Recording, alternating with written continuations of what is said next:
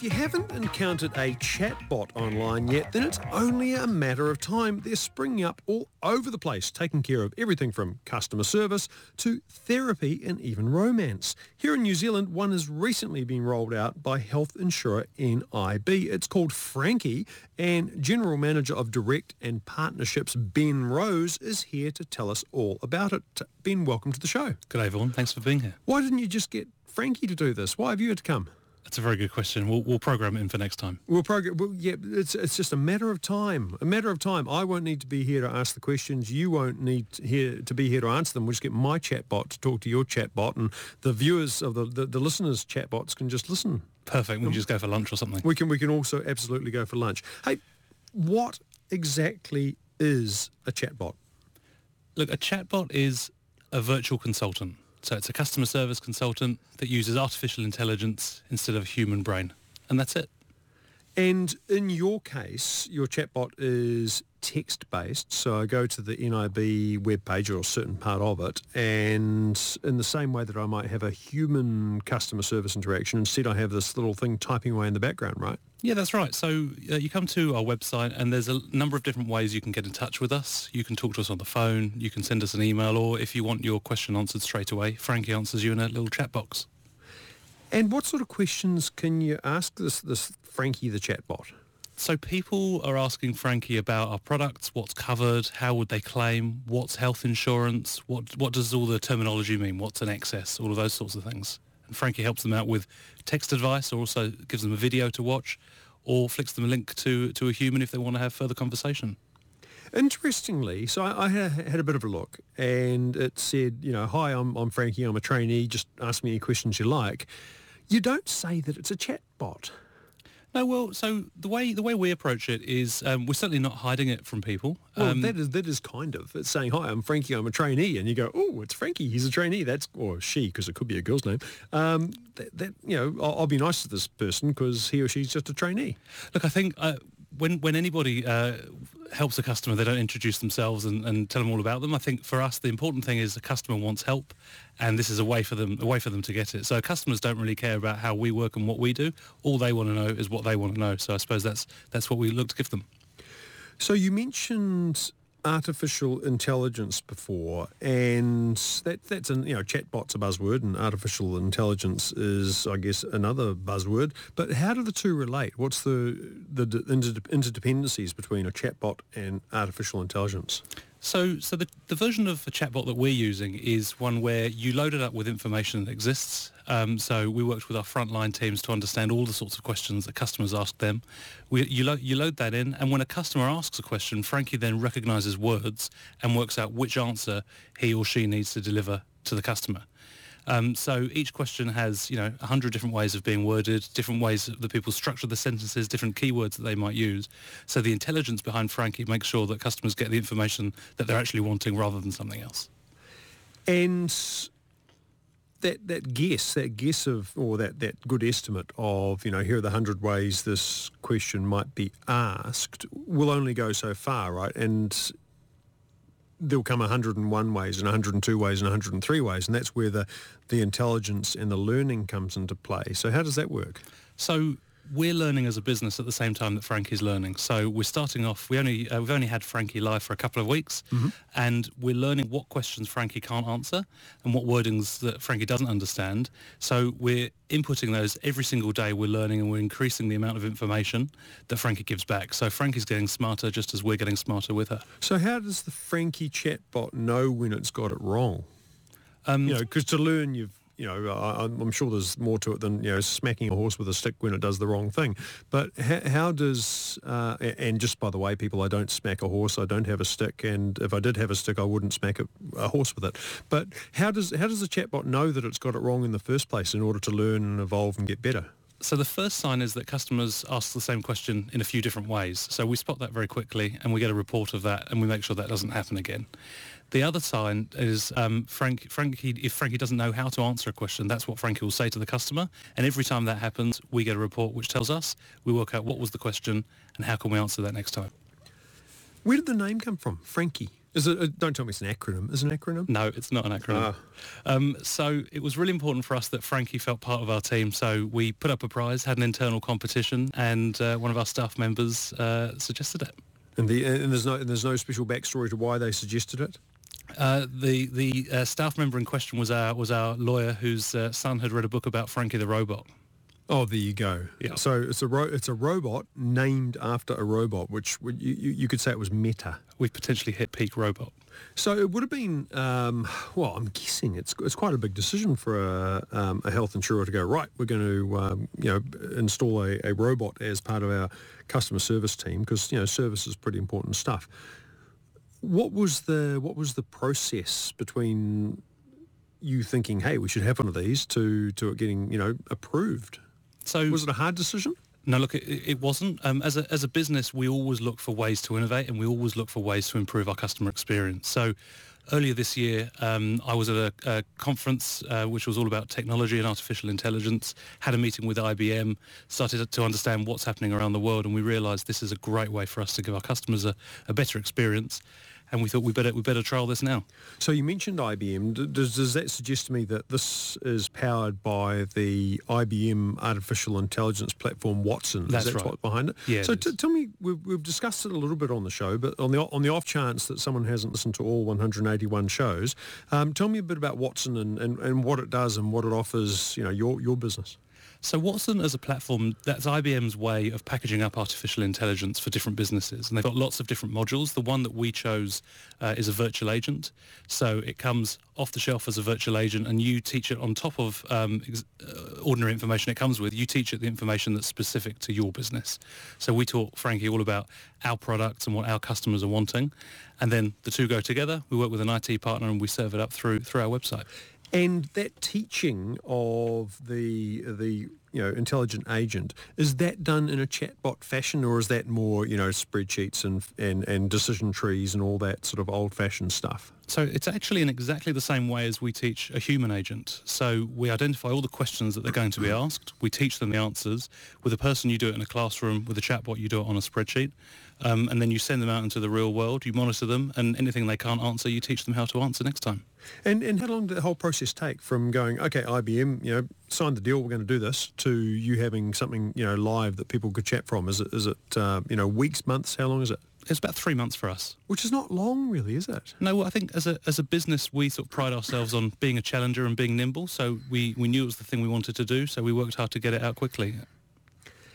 One of the things that artificial intelligence sometimes struggles with is the language we use, the everyday language. And you said earlier that there's 100 ways to ask a question, but I guess there's 100 ways to answer one too. So if the chatbot says, how are you feeling today? I don't know if it's likely to ask that, but if it does, I might say, I'm pretty stink, pretty rad, so average. And, a literal meaning of average is, oh, good, that's right in the middle of the bell curve. That's fantastic. Move on to the next question. Whereas the Kiwi meaning of average, the All Blacks taught us this, is terrible. Yeah.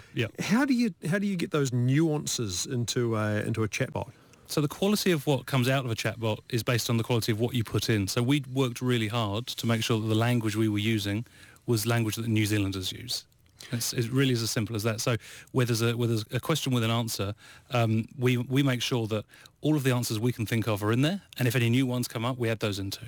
So can I speak as casually to this chatbot as I would to a human? If let's say you're a health insurer, if I say, hey mate, my leg is munted, how's that going to go down?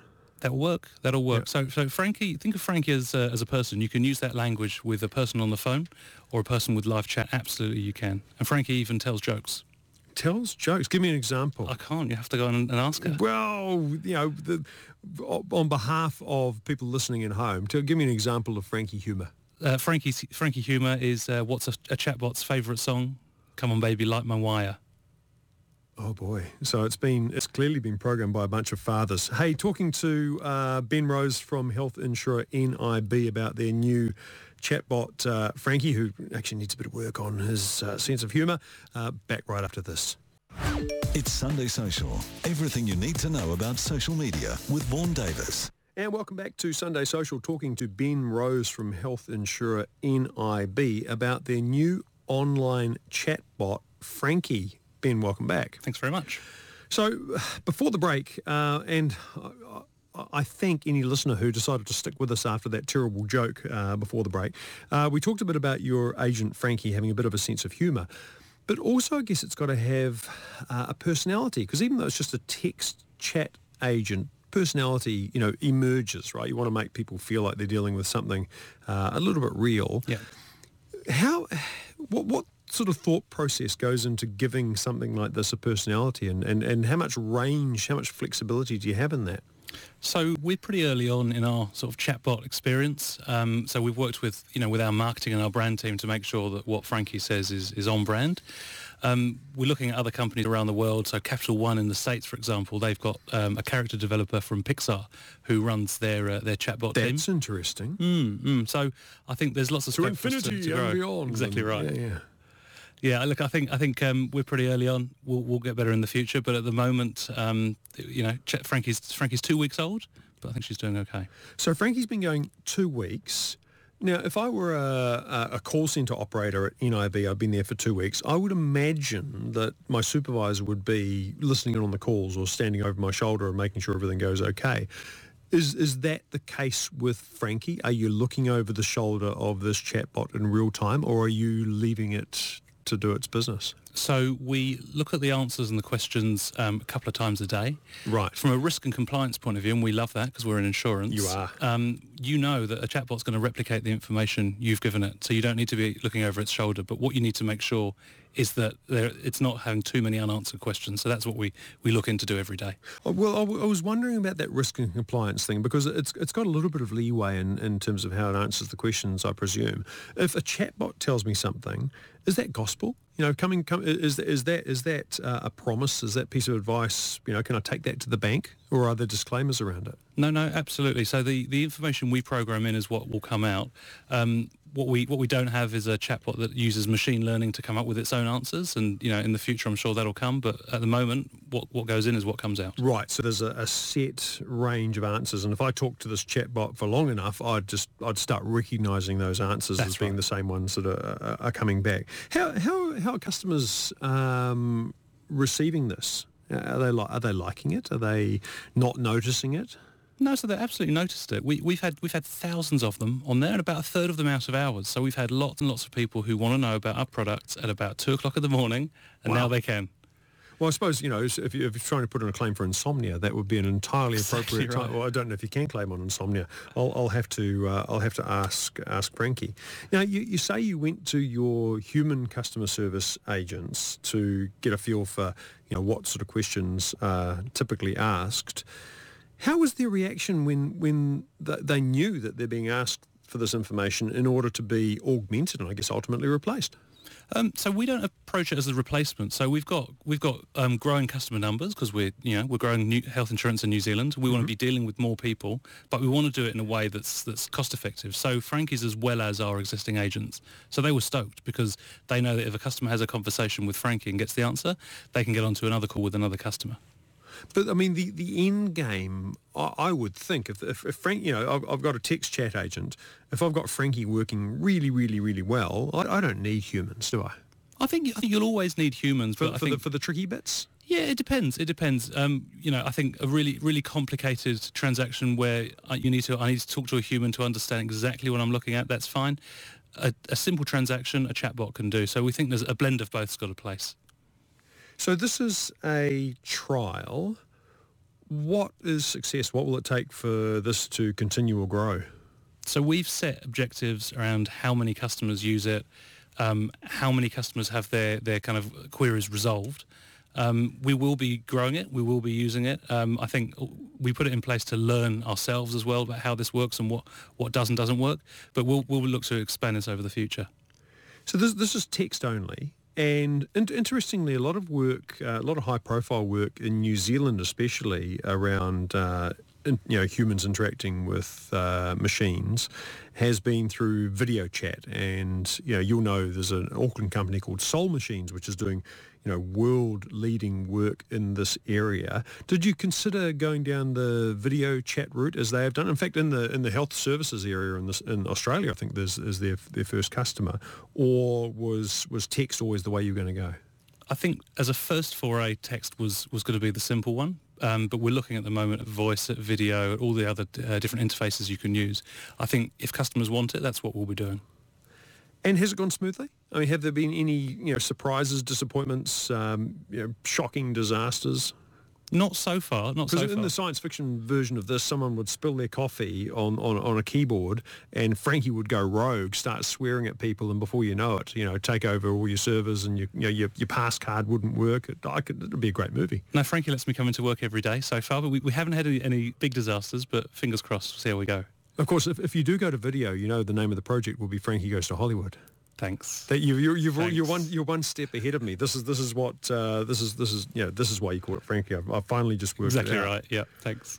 So you're trialing Frankie the chatbot. You say you want to be innovative and use these digital platforms to get more people into private health insurance. What else are you playing with?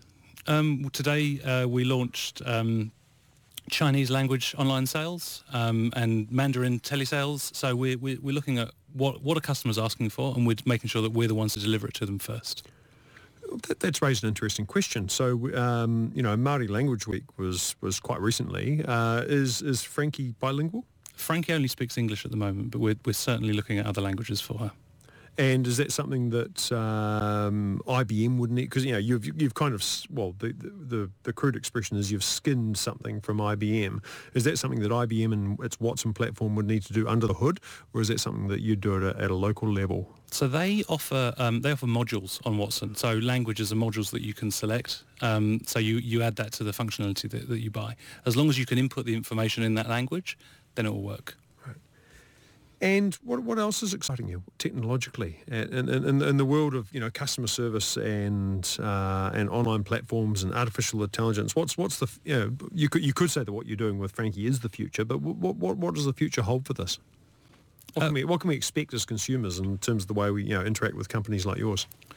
What we're really excited about is how Frankie and chatbots like Frankie enable you to do whatever you want to do wherever you are. You haven't got to wait for us. You haven't got to wait for a person, and it gives you choice.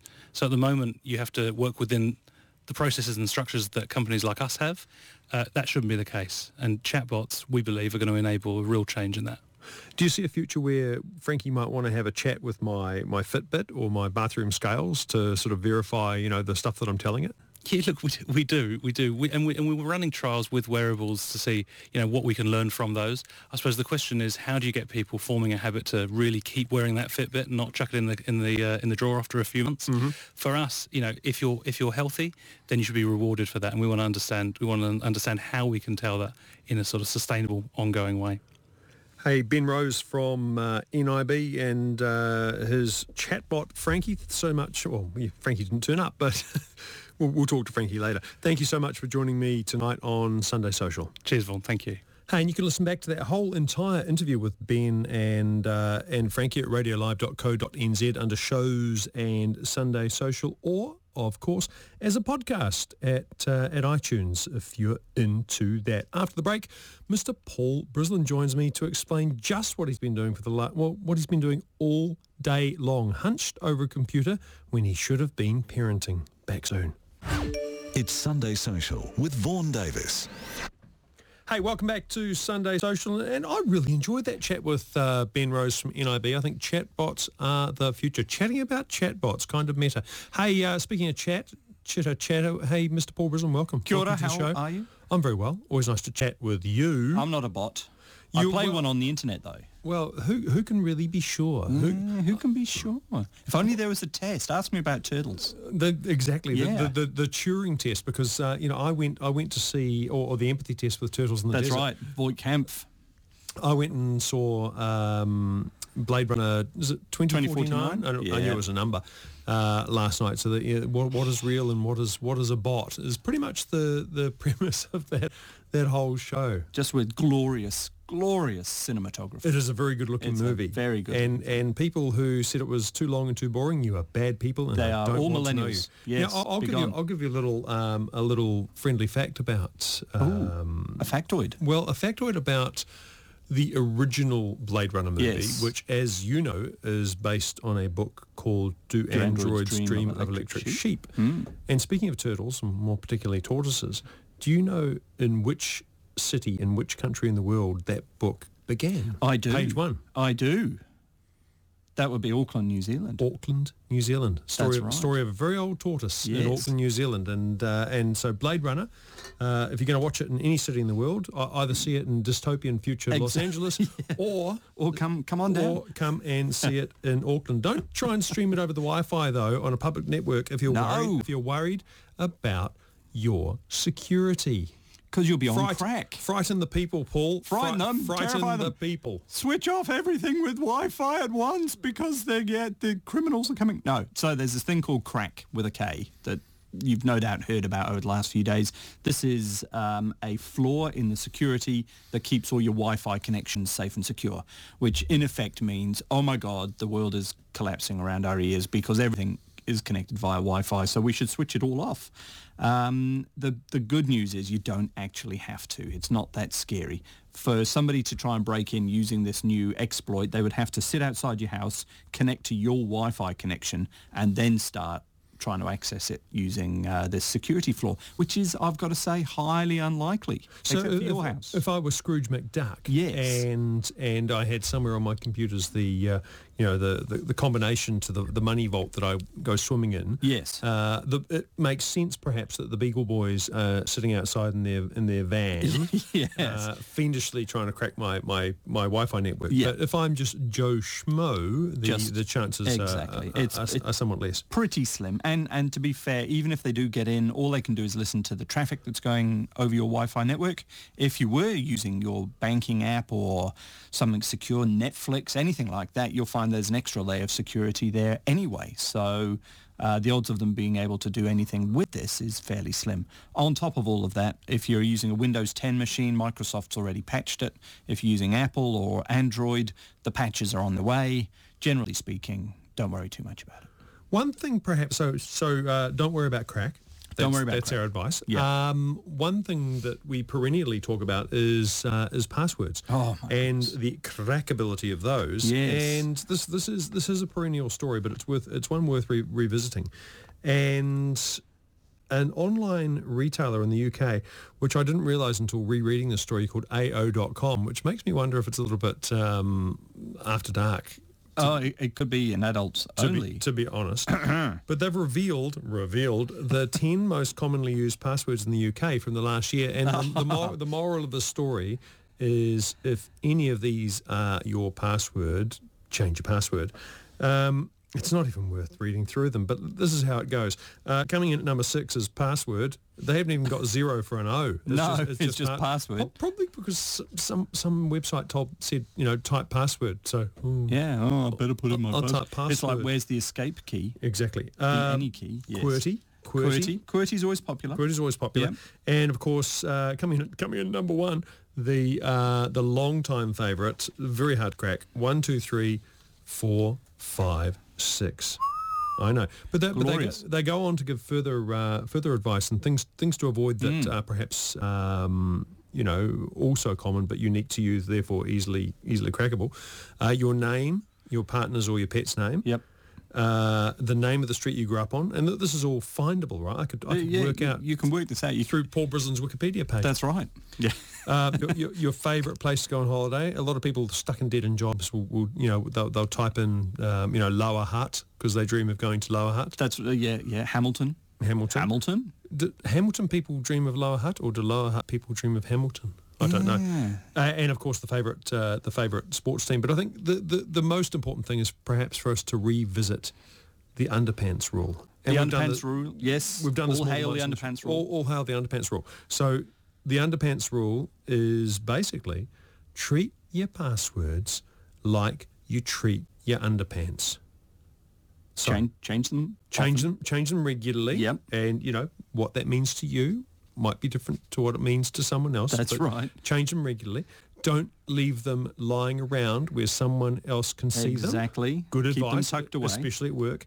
And finally, don't share them with anyone else. No, especially not your passwords. Underpants, mate? Yeah, no, but not your passwords. Especially not your passwords. Hey, Google Maps. This story came out of nowhere, this next one. And I don't know if I share the outrage. So Google Maps did this thing which I thought was really cool.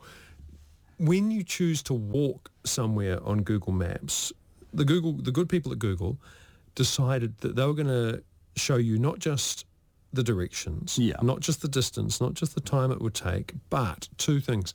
They were going to show you the calories it would burn. Okay. That's okay. I think it's quite rewarding.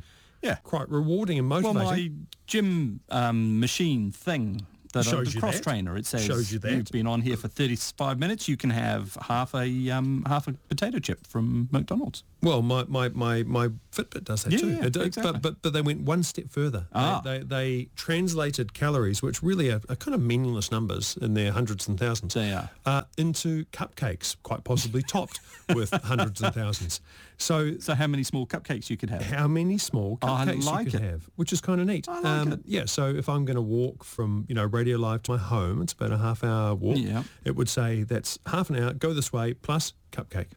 Fabulous. I think it's neat.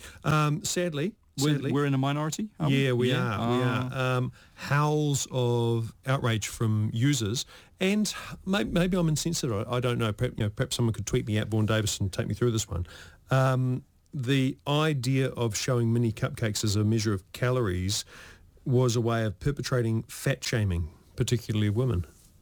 No, I just quite like eating cupcakes. So if I worked hard enough like eating for 3 cupcakes, I'd be in. I'm quite fat. I'm not a woman. No, but you'd be away. Yeah. So that feature is not coming to New Zealand anytime soon. Although something that is coming is the next step. And well, there's 2 steps here. Maybe the middle step doesn't exist. Right. So the Fitbit Ionic, which is the latest Fitbit.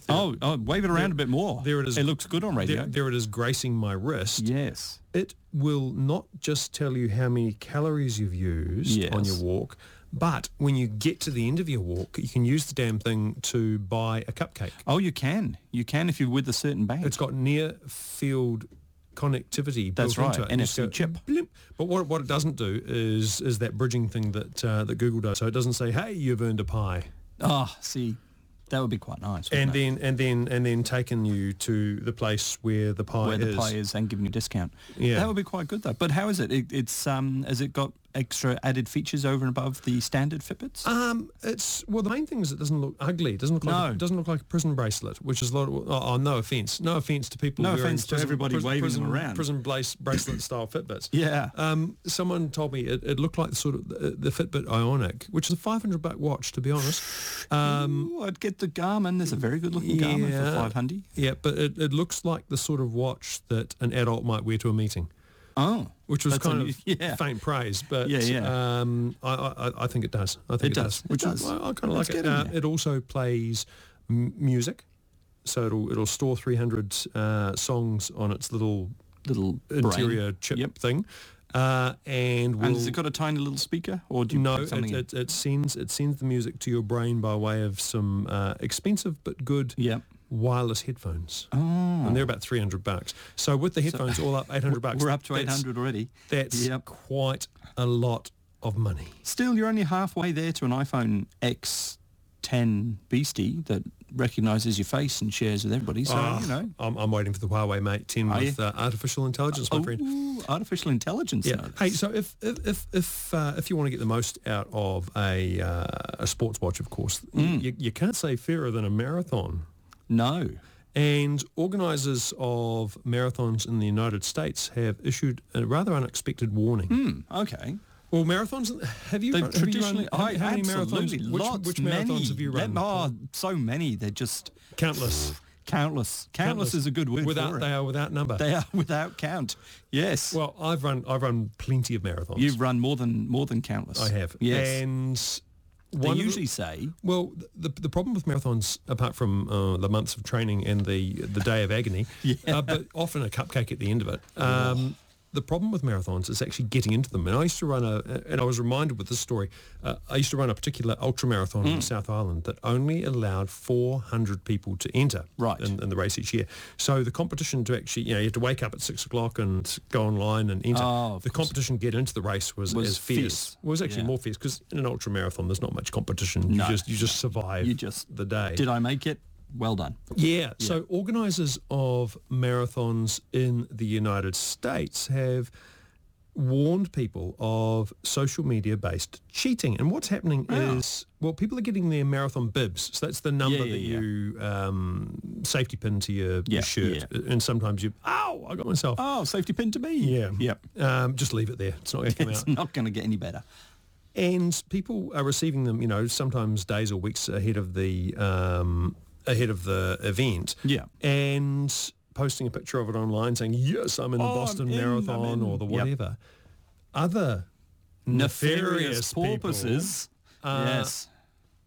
using the number and the data that's on the marathon bib to make fake ones and print them out and just turn up and run for free. Because that's the other thing. Often it'll cost hundreds of dollars. Yeah. They're not cheap, are they? to be in that marathon. So these people are very similar to the Muppets who, when they receive a brand new credit card, take a photo of it and go, yes, I finally got the gold. Check it out. Yeah, finally got the gold card. So things not to post photos of, apart from appendages. Yeah. Marathon bibs, credit cards, driver license. I would never post that. No, things you should keep to yourself: social security numbers, IRD numbers, passport details. Even your mail, because I've almost done this a couple of times. I've almost taken a photo going, oh, wow, got a really interesting looking package from so-and-so. That's right, and there's your address. There's my address. I don't want people to know I'm right. Well, mind you, see, you could look it up, though, because it's all in the white pages, isn't it? Well, yours might be. Some of us, you see. Are you at an undisclosed location? No, I got a phone from iHug, and they were never part of the white pages. So it really only counted if you were a Telecom/Now Spark customer. Everybody else, we don't care. It's all too confusing. So bottom line, if it's private, take a photo of it maybe, but share it on the internet, not at all. After the break, oh boy, I feel like speaking of crack, I feel like a dealer. You're a pusher. Yeah, I'll give you that. Goddamn the pusher man. I have got the game to pretty much... Don't play it! Don't play it! Play it. Don't occupy your Labour Day.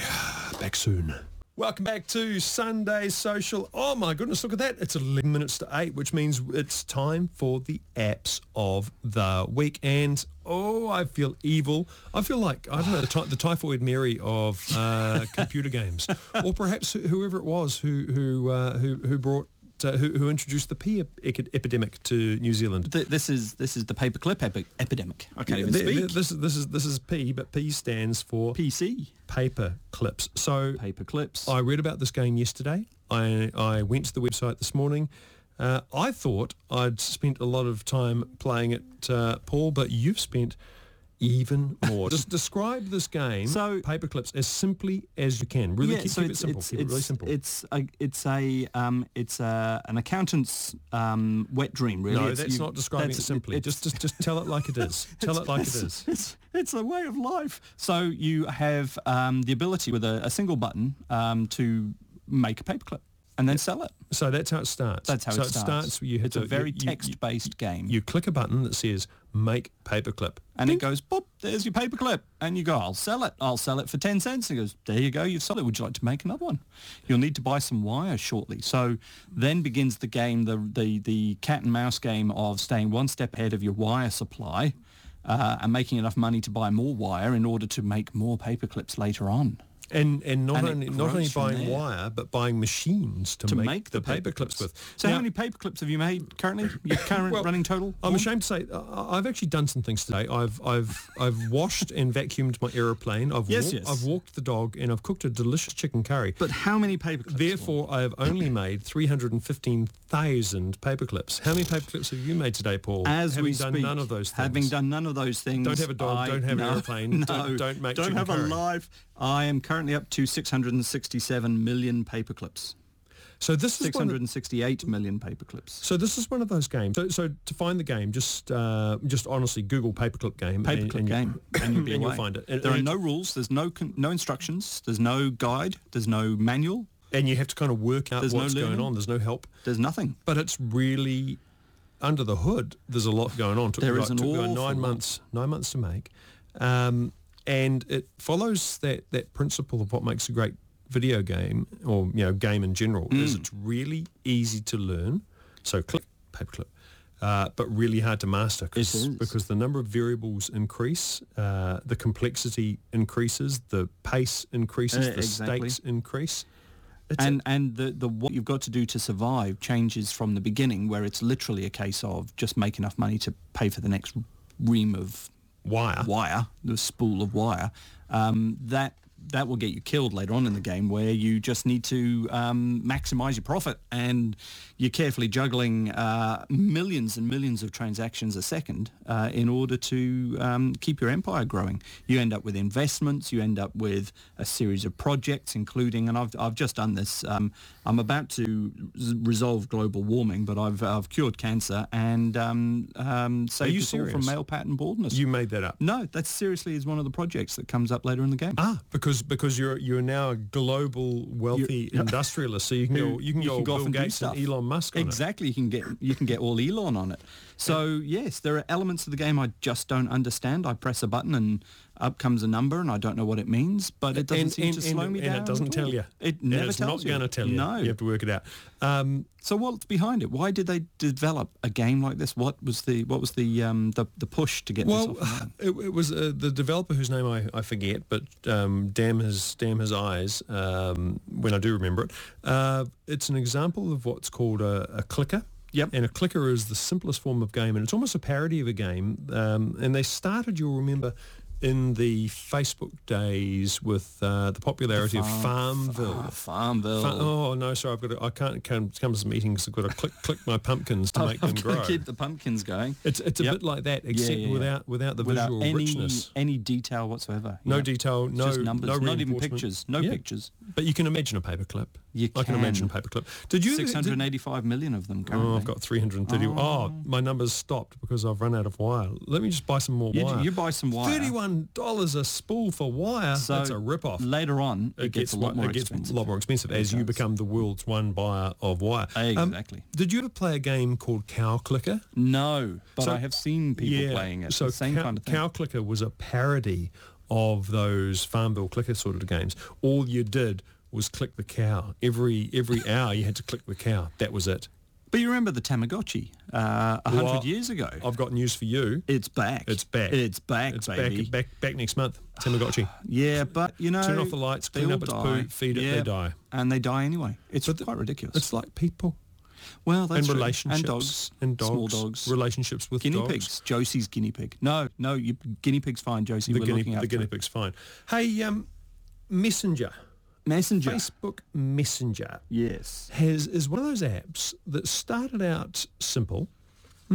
It's a way of sending messages Between on Facebook. people you know. I know, on Yeah, Facebook. It's quite straightforward. But over the years, it's gotten bigger and bigger and bigger. Bloatier. It's got stickers, it's got GIFs, it's got games that you play inside Messenger. and somehow you can make video calls from it. I don't know how, but we keep starting a group chat video call, generally with somebody putting the phone in their pocket and then apologising to everybody later on. But nobody can figure out how to start one properly. Wouldn't it be great if they came out with just a stripped back, simple version? Didn't take up Well, as like much time Twitter. on your on your phone. Yep. Wasn't so complicated. Didn't use as much internet bandwidth. And all Wouldn't that be great? stuff that you All don't that care stuff. about. Yeah. Yep. And now I'll have it. I don't know why Facebook has done this, because it just seems entirely benevolent. So they must be up to something. They're up to something.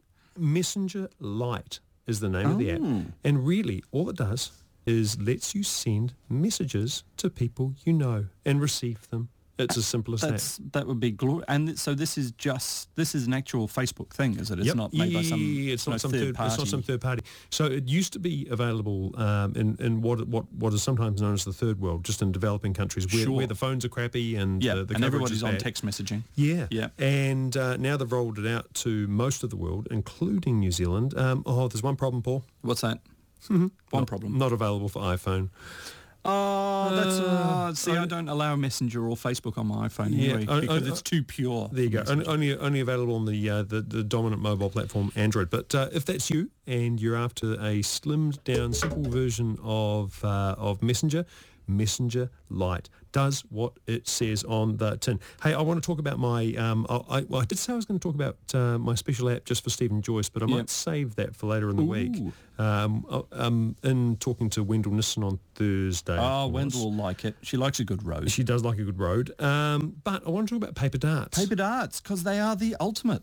The ultimate bit of summer rainy... Were you big on paper darts as a kid? Well, I grew up in North Wales, so in the summertime there's not a lot to do outside except stay inside. Go back inside. And throw paper darts. So that's what we used to do an awful lot of. Except they weren't paper, they were made wood. Made out of tin. Made out of slate for the most part. Fine Cornish tin. So yes, no, lots of paper darts. I have perfected the ultimate paper dart. I'll make it while you're talking. Okay, this is magnificent radio. Imagine if in 2017 you could augment that really cool paper dart of yours with a micro-thin, micro-light carbon fibre spine. With an app. And a carbon fibre spreader, a little battery, a remote-controlled tail to make it go left, right, up, down, and a tiny little propeller that the whole thing just clips onto your existing paper dart. And how much does that weigh? Because the advantage of the paper dart is it weighs nothing. Yeah, well, this also weighs almost nothing. So this is less than a thing called egg. The Power Up Dart. The Power Up Dart. It is a little kit. It's available on Kickstarter. They were hoping to sell enough to get them $25,000. They have raised $1.7 million so far because all the geeks think it's so cool. So when they recover from their hangovers, exactly. They'll be shipping some kits. I backed it. I've got my fingers crossed. Oh, that dart, that's just the classic old dart. It is the classic. The double, you've done the double delta. Triangle, goes in a straight line. And it just goes and goes and goes. Well, you should. What you need to do is go to Kickstarter.com, look up Power Up Dart. $77 US gets you 2 kits, which is 2 full engine rigs and charging units, and you power it by the app. So the idea is I can take that paper dart and just sit it on my desk and with the app launch it. It powers into the air and I just fly it around until it runs out of batteries. So you can remotely annoy staff while you're not at work. And if you and I have both got them, we can do little tail chases and dog fights. I think that's absolutely cool. We're in. Hey, thanks so much for coming in, Paul. I've enjoyed your company as always. Always a pleasure. Come back tomorrow, not you, Paul, but everyone. From 3 to 6 p.m, I've got a special on the future of the future, talking transport, relationships, and even work with a bunch of interesting guests. It's going to be a lot of fun. Thank you so much to Ben Rose from NIB, Sarah O'Dwyer in the booth. Next up, Mr. Graham Hill and the Weekend Variety Wireless. I'm Vaughan Davis. Nighty-night.